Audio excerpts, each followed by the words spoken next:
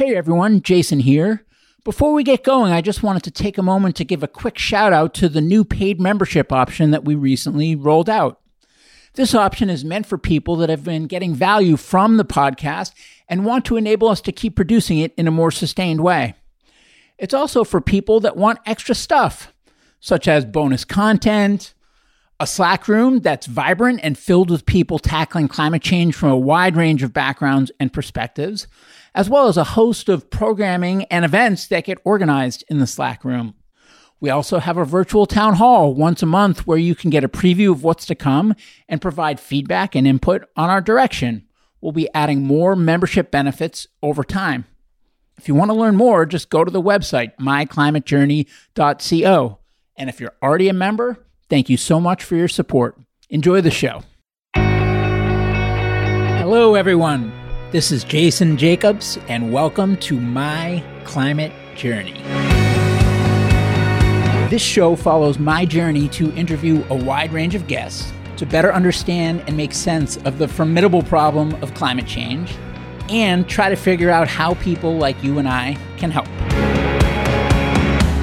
Today's guest is May Boovi, the executive director of 350.org, which is an international climate change campaign that was founded by a group of university friends along with author Bill McKibben, who wrote one of the first books on global warming for the general public.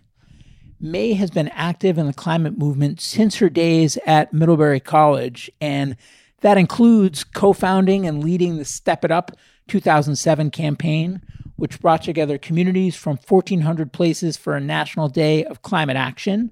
It also includes getting handcuffed and arrested in front of the White House while protesting the Keystone XL pipeline. Through it all, May has maintained her commitment to fighting for what's right, and in 2015, Time magazine recognized her as a next-generation leader. I was looking forward to this episode because activism is so important for the climate movement, and it's a topic that I haven't covered enough yet here on the pod. It's also a topic that's going through a bunch of change. People say that climate in many ways has been like a rich white people's problem, and until we tackle the issues of environmental and social justice, we're not really going to address climate change as well, and we're certainly not going to address making sure that there's a just transition. We have a great discussion in this episode about May's roots in activism and in fighting to combat global warming, where that came from, how it came about, how her thinking on these topics have evolved from when she started until today. And we also talk about the current state of affairs in the climate movement and in the world, where we need to go, what some of the things are that can be most impactful for helping us get there, and also the role of activism in bringing that transition about. May Boovi, welcome to the show. Thanks for having me. Well, thank you for coming, and I am excited for this one. We've had quite a diversity of guests on the show, but we haven't completely not covered it, but we're pretty light on the activism side, and you guys are certainly not light on the activism side, and so I thought this would be a fascinating discussion. And you're also a NESCACer. It's true. Yeah, I am as well. I went to Wesleyan. I love Wesleyan. Great activist tradition at that school. That's true. There's even a movie about its activism, PCU. Oh, yes, I have heard about it. It wasn't necessarily, it was more of like poking fun at it. But why don't we take things from the top? So what is 350? 350 is an international climate campaigning organization. 350, the number, stands for the safe level of carbon in the atmosphere, measured in parts per million. But before I lose you right there in the technical side of the climate crisis, the real reason we call ourselves 350 is we started 10 years ago as a global organization, and we wanted to have a meaningful symbol about the climate crisis that could be understood in any language anywhere in the world. So that's why we call ourselves that. And we work on the clean energy transition, broadly speaking, but we also really exist to try to solve the problem of how are people engaged to fight the climate crisis and not despair, but understand that there is a role we all can play in having agency over this enormous, scary thing. Got it. And so does that mean from a focus standpoint that you are trying to mobilize the masses? Yes, absolutely. That's regularly what we do. And for folks listening who may be familiar with us, that's probably why. So last year, 2019, there was a massive wave of protests about the climate crisis, bigger than we've ever seen. And we were very involved in one piece of that, which was the climate strikes in September, which were inspired by youth climate activists. But through that, over 10 million people were mobilizing with us in some fashion. So we really believe that a problem as big as climate change requires a massive social movement to address it. And so we're trying to figure out what is it going to take to continue to have that movement grow and crest and build power and strength. Now, is 350 the only post-college job that you've ever had? Yes. Since the day I graduated. I actually knew the answer to that. That was a loaded question. But I also know from doing some prep for this discussion that you were an activist even before you worked at this activist organization. So how and when and why did that come about? When I was in college at the NESTAC School in Middlebury in Vermont. Wonderful place. Wonderful place. And well known for environmental activism, actually. And that's a large reason why I went there. I remember my freshman year, watching on TV as the decision to go to war with Afghanistan was made, and thinking that there was going to be a massive student uprising against the war, just like I had read about and heard about from my parents. And I associated being a student with activism of all kinds and movements of all kinds. And that really did not materialize, at least not at my campus. And the thing that got people mobilized more than that for my generation was the climate crisis. And so for me, learning about how climate change is in fact, or can be understood as a result of a lot of systems that don't work, it really connects across issues in this beautiful way. And so I thought, as someone who wanted to be part of a movement, fighting the climate crisis was the most powerful way that I could do that. And so I joined up with other students and we did a lot of organizing on our campus. And we eventually decided, let's keep doing this once we graduate. And essentially, let's see what happens. And I had no idea that June 23rd, 2020, this was what my life was going to be like. And so when you first got into climate activism, how did you think about the problem at that time? And how is that the same, or how is that different than how you think about it today? It's changed a tremendous amount. In 10 years, it's a little bit of a microcosm of how the movement has changed. But I think it's evident even in what I was just saying about the name of our organization.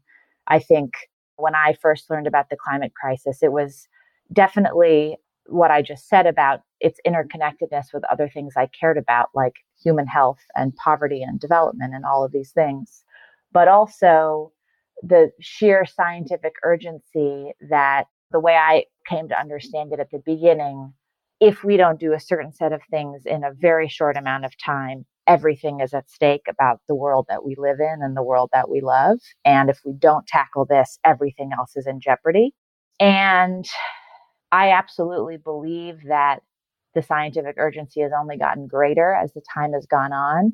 And I think the biggest change for me has been an understanding that for a lot of people, there are other things they care about that feel just as urgent as the climate crisis.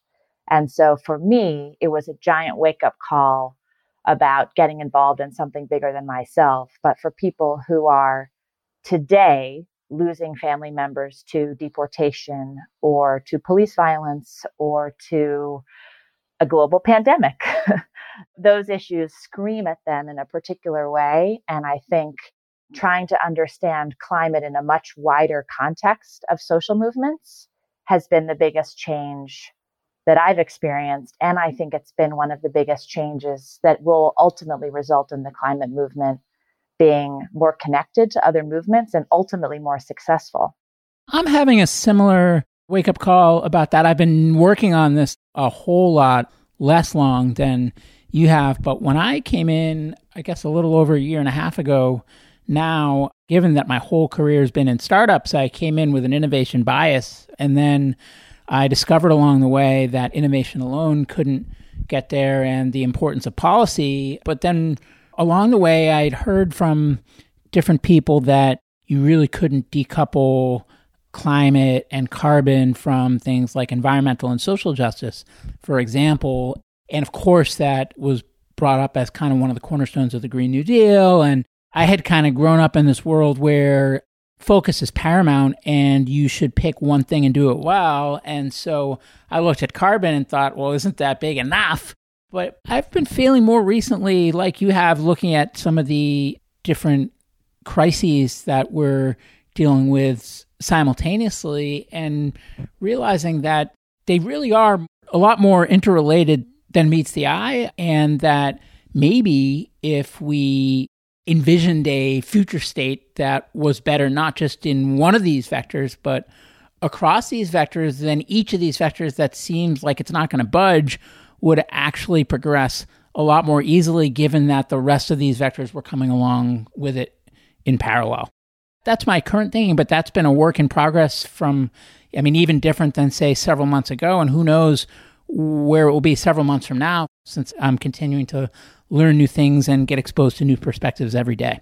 Yeah, we really are living through this unprecedented moment that just keeps expanding. And I think in the early days of when the pandemic was starting to hit this country and the scope of it was becoming apparent, one of the things we kept getting asked this question, okay, but how does this relate to climate change? And there's a lot of ways to answer that question. But the first answer we had was, think about the incredible shifts that are taking place that previously would have seemed impossible in terms of the mobilization of money, the individual behavior shifts that are taking place, and the level of focus of basically the entire planet on one thing at the same time. And I can't remember anything that's been anything like that. That accounts for a lot of the hope that I'm feeling. And I completely agree with how you described it, that I think a lot of people around the world, broadly speaking, understand that something is not working about the way the incentives are structured in the economy. And you can put whatever label on it you want. But I think the crisis has really laid bare just how vulnerable we have built our society. And we can do better. And I think if COVID were happening under the backdrop of a different set of heads of state who cared about people and weren't corrupt, it would be a really different situation. But you have this incredible contrast of an awakened public, a completely backward set of leaders. No wonder there's massive uprisings, and no wonder there's this thirst for change and new visions for how the world can be better. So I find this time incredibly hopeful, and particularly how many people seem to be connecting dots that were previously harder to see. I agree. And I'd love to pull on that thread further, but maybe before we do, it'd be good to just kind of take a few minutes and catch me and listeners up about your work and the 350 piece, so we can then come back around to have more of a societal discussion with that context under our belt. Does that sound good for you? Sure.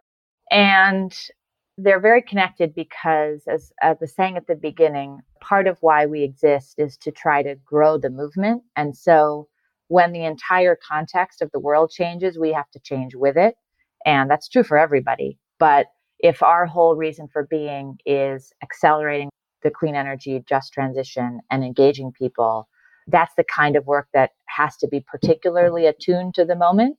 So broadly speaking, the main themes of the work we do are all of that I was saying about engagement. So mass mobilization, protest, organizing local volunteer groups. And then in terms of what that is often channeled towards, what we like to call it is accelerating the end of the fossil fuel era. So not just the idea that we wind down our reliance on coal, for example, but we really as a society shift away from the notion that we're going to power our entire economy on dead dinosaur bones, that whole notion just begins to lose the traction that it now has. And we could debate whether, in fact, that's already happening because of how cheap solar now is because of all the technological innovations that have happened. But the main leverage we think movements have is by following the money and by figuring out where are the places where there are still massive incentives to invest in fossil fuels and to stick with an extractive economy, and how can we change those incentives. And so some of the biggest campaigns have been around divestment from endowments that have fossil fuel holdings. And so we've been very involved in the fossil fuel divestment movement. There was just a huge win last week with the Catholic Church making a massive announcement around divestment. That's one commitment out of about 1,000 institutions that have secured over $14 trillion of managed assets that have pledged some kind of divestment. Now we're increasingly looking at what is the role of financing more broadly. So banks that are lending to new fossil fuel projects, insurers that continue to lend to fossil fuel projects, and in the context of COVID, whether public money will be spent in such a way to restart the economy that helps us get off of addiction to fossil fuels or not. And so we're doing a lot of work around the upcoming G20 finance ministers meeting in July to really make that case. So we believe that it is crucial to accelerate the pace of change. And one of the best ways to do that is to focus on the financial sector. And over the years, we've done a lot of work on individual fossil fuel projects, and we continue to do that. But as has often been said, we're not going to fight the climate crisis one coal plant at a time. There has to be a systemic way of tackling these fights. That's what we're trying to do with this focus on finance, and particularly tying it into this moment when trillions have been mobilized, many trillions more will be, and that presents an enormous opportunity to jumpstart the just transition. And when you identify a project that you think is worthy to pursue, what is the role that 350 plays in that initiative? And then out of the overall role that you play, what is the role that the actual 350 core team plays, and what is the role that the volunteer network plays? And if there's any other stakeholders that I didn't mention, it'd be good to talk about those as well. So in the context of any of the fights that I mentioned, whether it's targeting Chase Bank for being the biggest lender to fossil fuels or the Lamu coal plant in Kenya, there's always a pretty significant network of groups that are fighting this together. And one of the beautiful things about the climate movement is it's really big.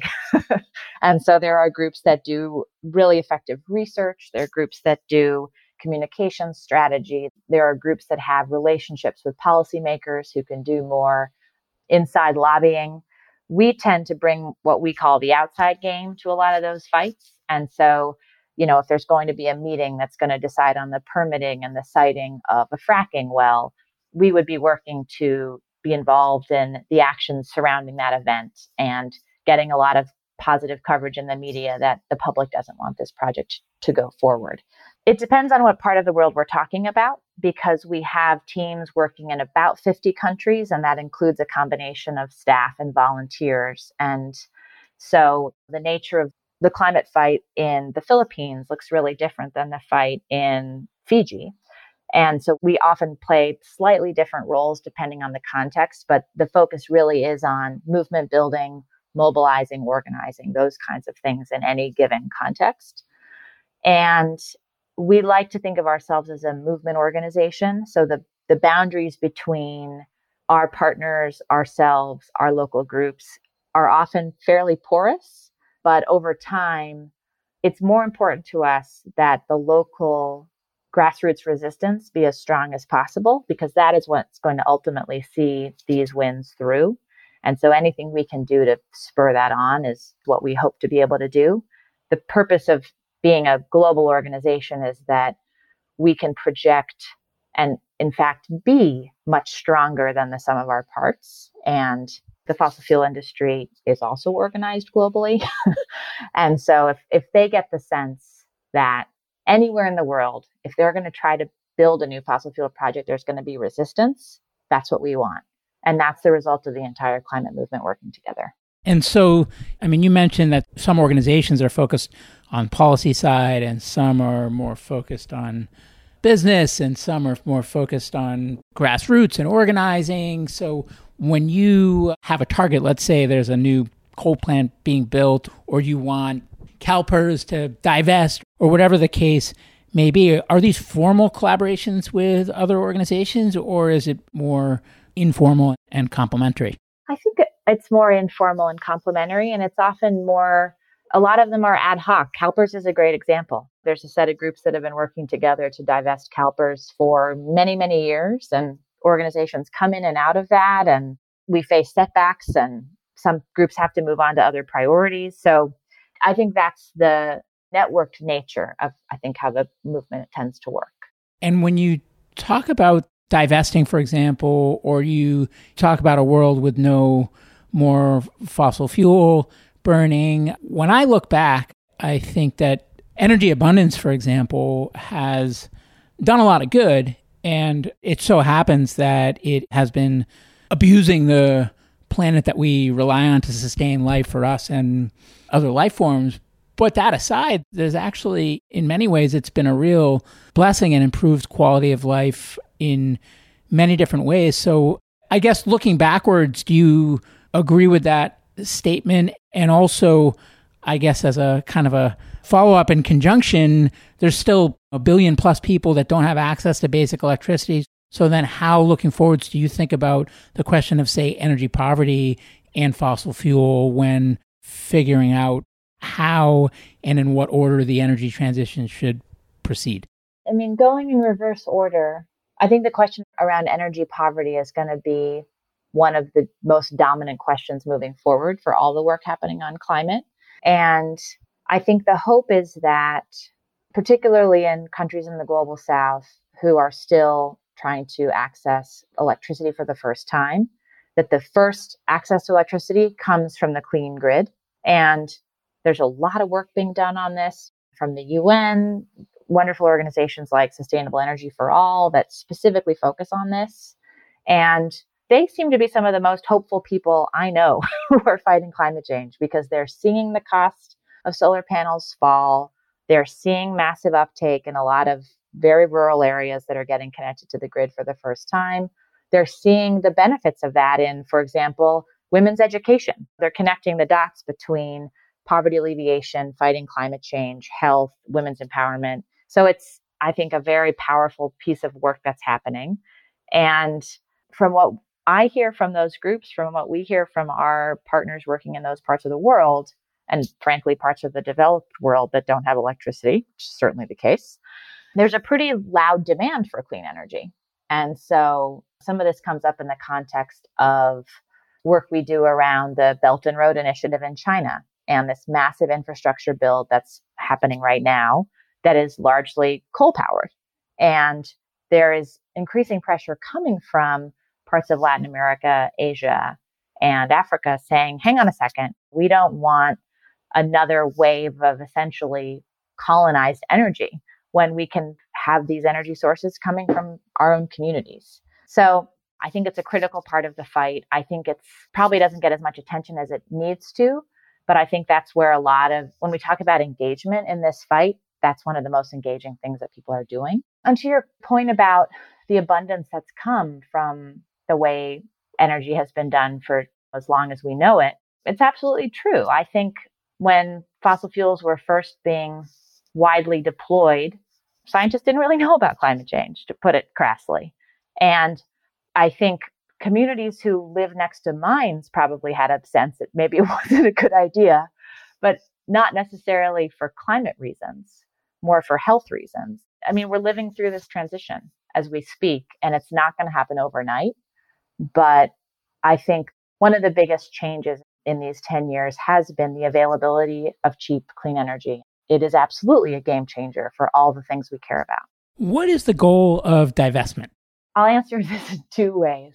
Our goal is to win a moral argument that if it's wrong to cause climate change, it's wrong to profit from causing climate change. And so people, and crucially investors, have to pick a side.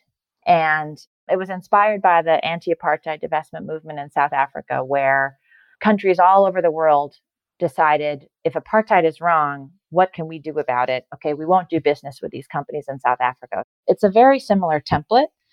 And the second answer is one that a lot of our partners who work on divestment would say, which is that there's a carbon bubble, and eventually there will be a price on carbon, and there will be massive amounts of stranded assets from all of these investments that currently rest in fossil fuels.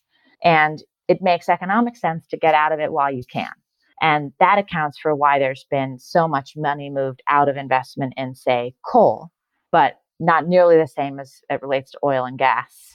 Although, asterisk, look what's happening to oil prices during the pandemic. It's two sides of a coin. The reason the moral argument matters to us is we believe that's where more lasting change will come from. And that's what we believe builds movements. And is it that we need to get out of burning fossil fuels, or that the fossil fuel companies need to die?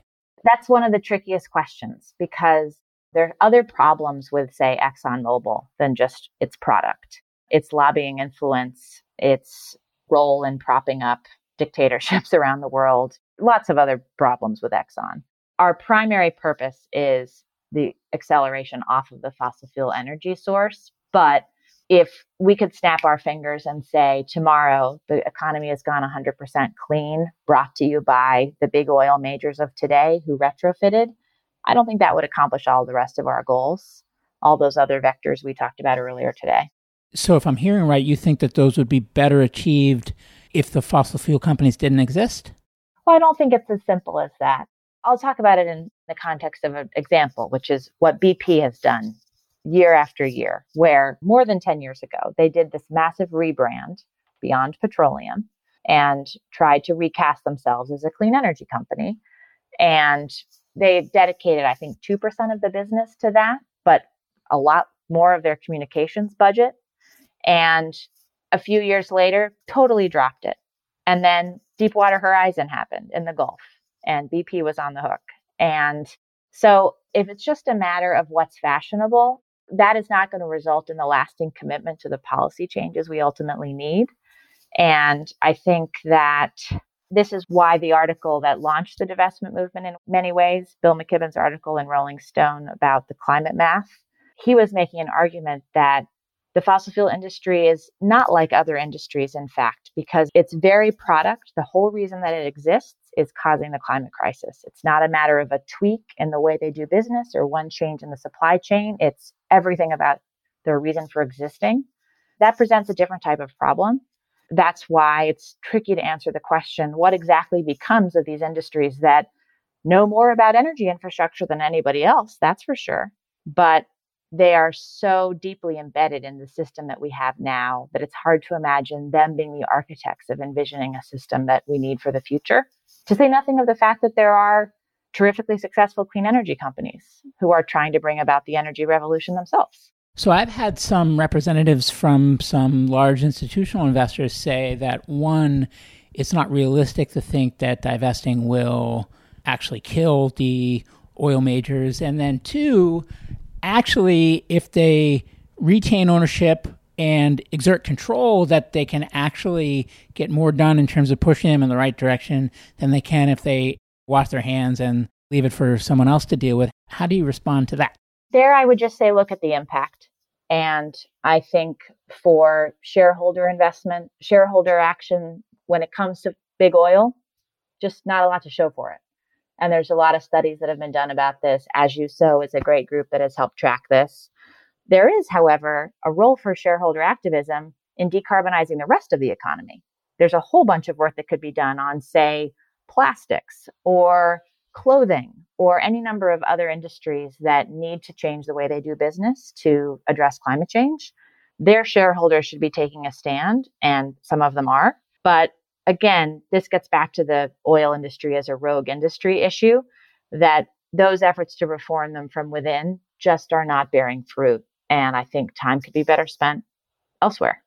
Other guests on the show have told me that because of both the depth of their pockets and the depths of their knowledge and expertise, that we need their help in the transition. And while we shouldn't necessarily just trust that carrot alone will be enough to get them to move, and there should be a stick component as well from the government that to write them off completely actually shoots ourselves in the foot in terms of where we need to go. So how would you respond to that one? Writing off who completely? The oil majors. The transition is obviously going to be very complicated. The oil majors aren't going anywhere anytime soon, but they have not demonstrated in the past few decades the kind of behavior one would expect of an honest broker. So they're funding the climate denial think tanks. They're actively funding efforts to try to silence public debate. They're pouring money into lobbying so that it's a very tilted argument legislatively. So if they were acting in good faith, maybe they'd have an argument. And it's shocking that one oil major has not seen some competitive advantage in breaking from the pack and trying to actually be a good faith actor in the climate debate. But they really seem to be committed to standing strong as a pack.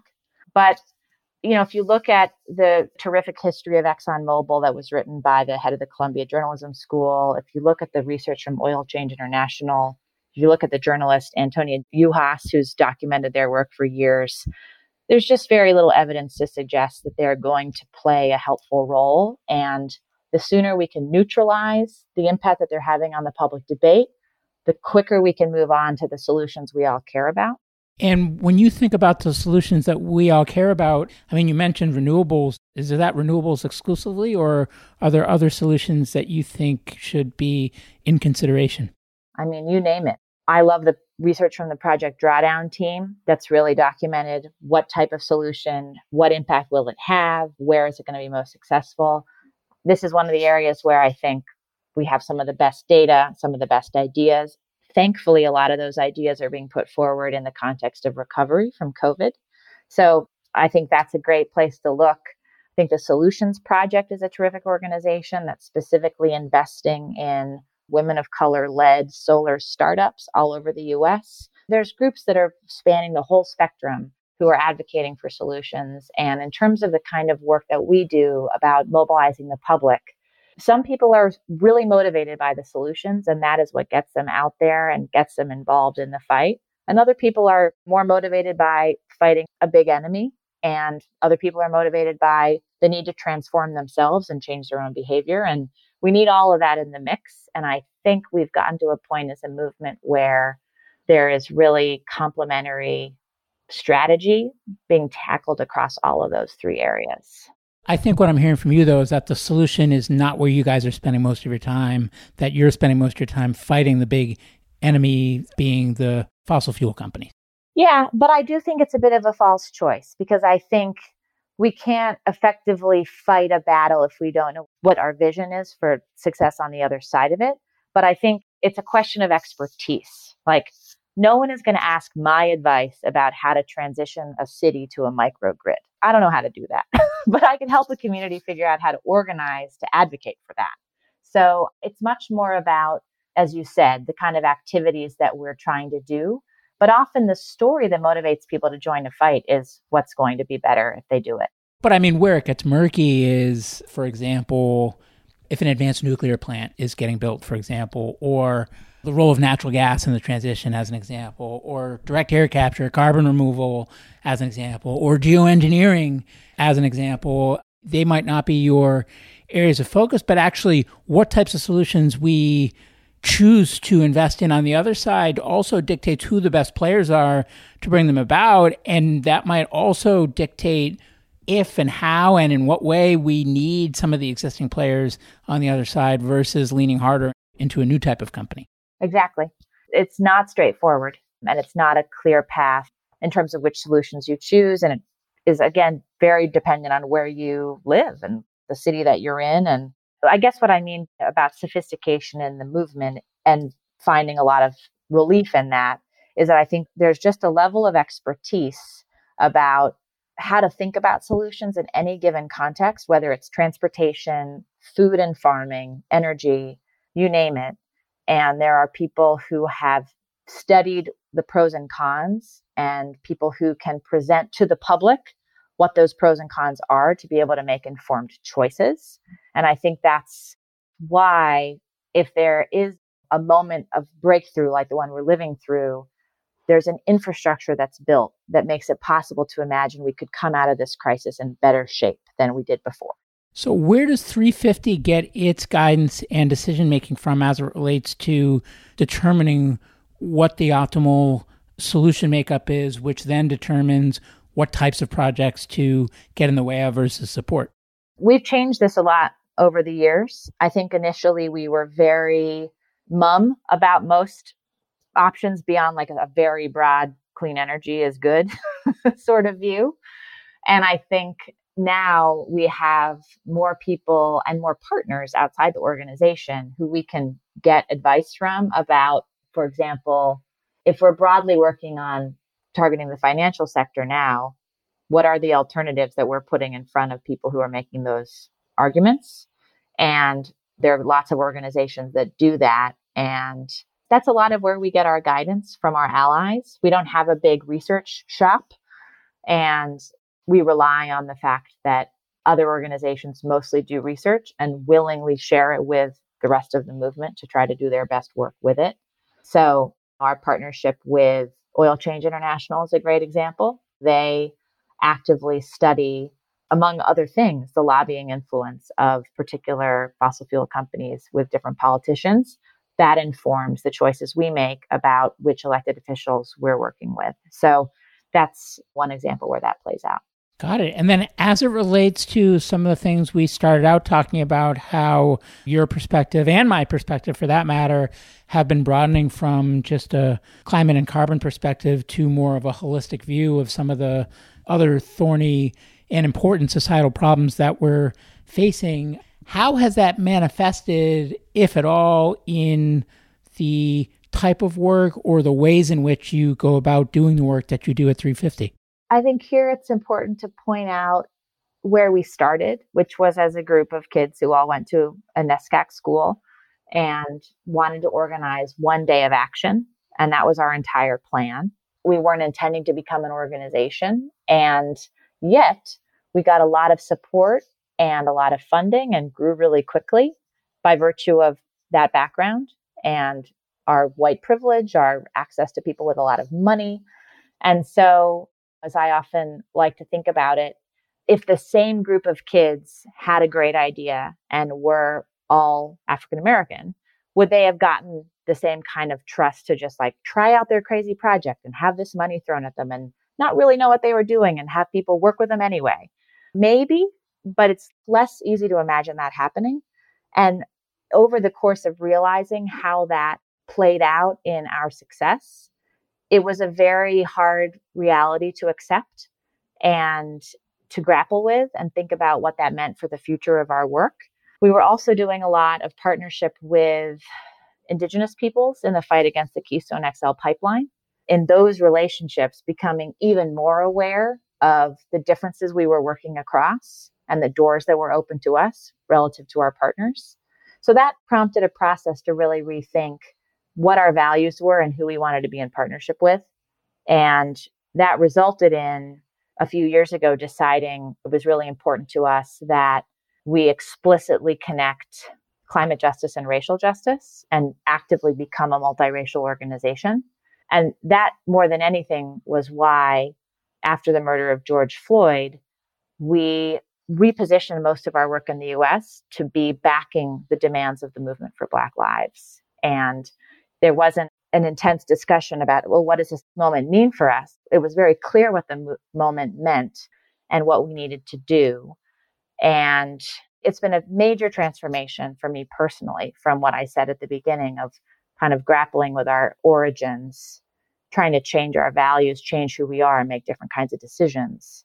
And then as a result, hopefully show up differently and better for allies in moments like this when there's the movement of our time is happening before our eyes. And we studied the civil rights movement in college as a way of thinking about what could a climate movement be like. And then you live through its contemporary manifestation and you're not there for it. It doesn't make any sense and it's not right. So that's been a bit about how I've been thinking about what's happening right now. And just also contrasting last September, when there were all these incredible climate strikes that were led by young people. The press coverage for that was overwhelmingly positive, and no questioning kind of the motives or the tactics or the goals. It was all like, look at these young people. Aren't they great? And that was not the same reception that was granted the first wave of protests from young Black people a few weeks ago in this country. And so just there's all these indicators of how these systems play out and how the climate movement and our part of it has been treated differently and seen differently. And I do think that that's beginning to shift. So one question I have is that, clearly, at least it's my belief that racial equality and supporting Black Lives Matter and becoming more aware of and unwinding the systemic oppression that is and inequality that's embedded into pretty much every facet of our society is the right thing to do. But as it relates to coming back to the carbon problem specifically, do you also believe that tackling social injustice will help us accelerate our clean energy transition? And if so, what is it that leads you to that conclusion? And how does that manifest? Yes, I do. And I think primarily, if you leave aside that it's the right thing to do, which I believe that it is, I'll tell a quick story, which is that very early on in the fight against the Keystone Pipeline, I remember a meeting at the White House with Obama administration officials, meeting with like the heads of the environmental groups who were part of the coalition. I think it was an exclusively white room of the environmentalists, not of the Obama administration people. And they basically said, unless you come back here and demonstrate that you actually have a meaningful multiracial portion of the electorate, we don't have anything to talk about. You represent such a fringe part of this country. Why should we believe that your interests are the interests of the broader public? And there were many examples like that. I really thank the people in that room for being so explicit about it. But I think we have seen how determined our political opposition is to separate us across difference, separate labor movement from the environmentalists, separate across racial lines, certainly separate men and women. And so the more we can demonstrate that we are unified and represent, in fact, the vast majority of the voting public, and we care about an agenda that is about a planet we can all live in and dignity for everyone who lives on it, and that these things are interconnected, that begins to point to the winning coalition that we haven't had. Or maybe we've had glimpses of it in previous generations, but certainly not in my lifetime.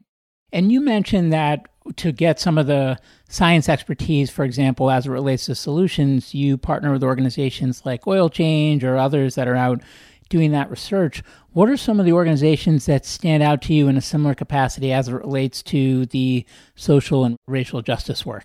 It's not really an organization, but certainly the Movement for Black Lives, and particularly the policy platform that they've put out a few years ago, which we signed on to, was very pivotal in shaping how we were thinking about what we could do.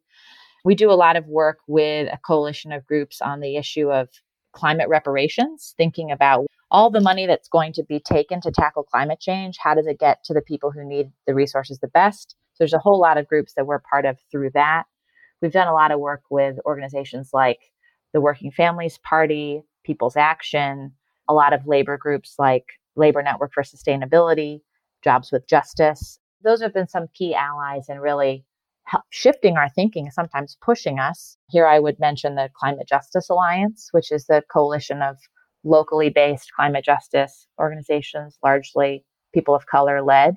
They've been making this link long before I've ever said anything about it, and have been instrumental in pushing the whole community in this area. Those are some of them, but there's a lot more. And I've also been really impressed kind of more on the political side with this Biden-Sanders coalition that was put together that's really trying to bring together pieces of the progressive movement to work together to have the best possible climate agenda heading into 2020.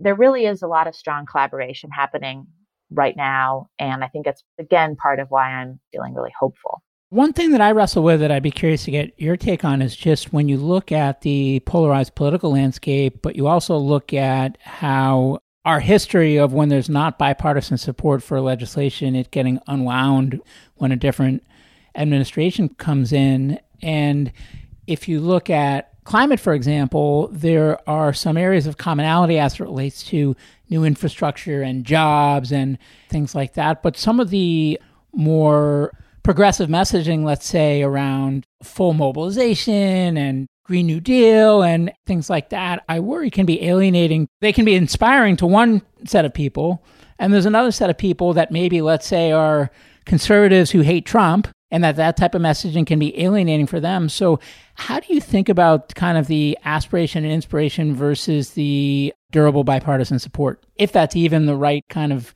vector or slider to evaluate across? Maybe it's not. It's one of the really interesting things that seems to be happening as we speak, because people talk about the Overton window, like what constitutes acceptable public opinion. And it's really moving very quickly before our eyes on some pretty critical issues about particularly race and racism in this country. And we can't understand the question of bipartisanship without understanding that, because so much of how the Republican Party has characterized itself when it comes to climate denial really mirrors how they characterize themselves when it comes to white supremacy and racism. And so there's very little incentive to reach across party lines if that's what's standing in the way, because we can't compromise that aspect of our values. But there are even encouraging signs there.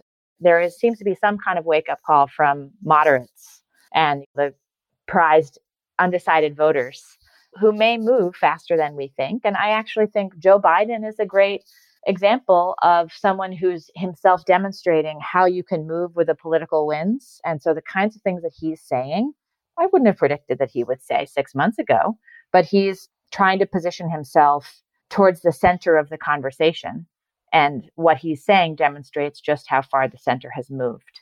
So that's what we try to pay attention to, is kind of violating organizing 101, which is meeting people where they are. We don't do that when it comes to Republicans. We look at where the conversation has moved and where they are in relation to that, just because it's not so much the problem of polarization. It's that if you look at how far to the right the Republican Party has positioned itself relative to how far to the left the Democratic Party has positioned itself, it's a Grand Canyon-sized chasm. We think it's more important to be paying attention to how the conversation moves. And if you could wave your magic wand and make one change to best accelerate the clean energy transition, what would it be and how would that get brought about?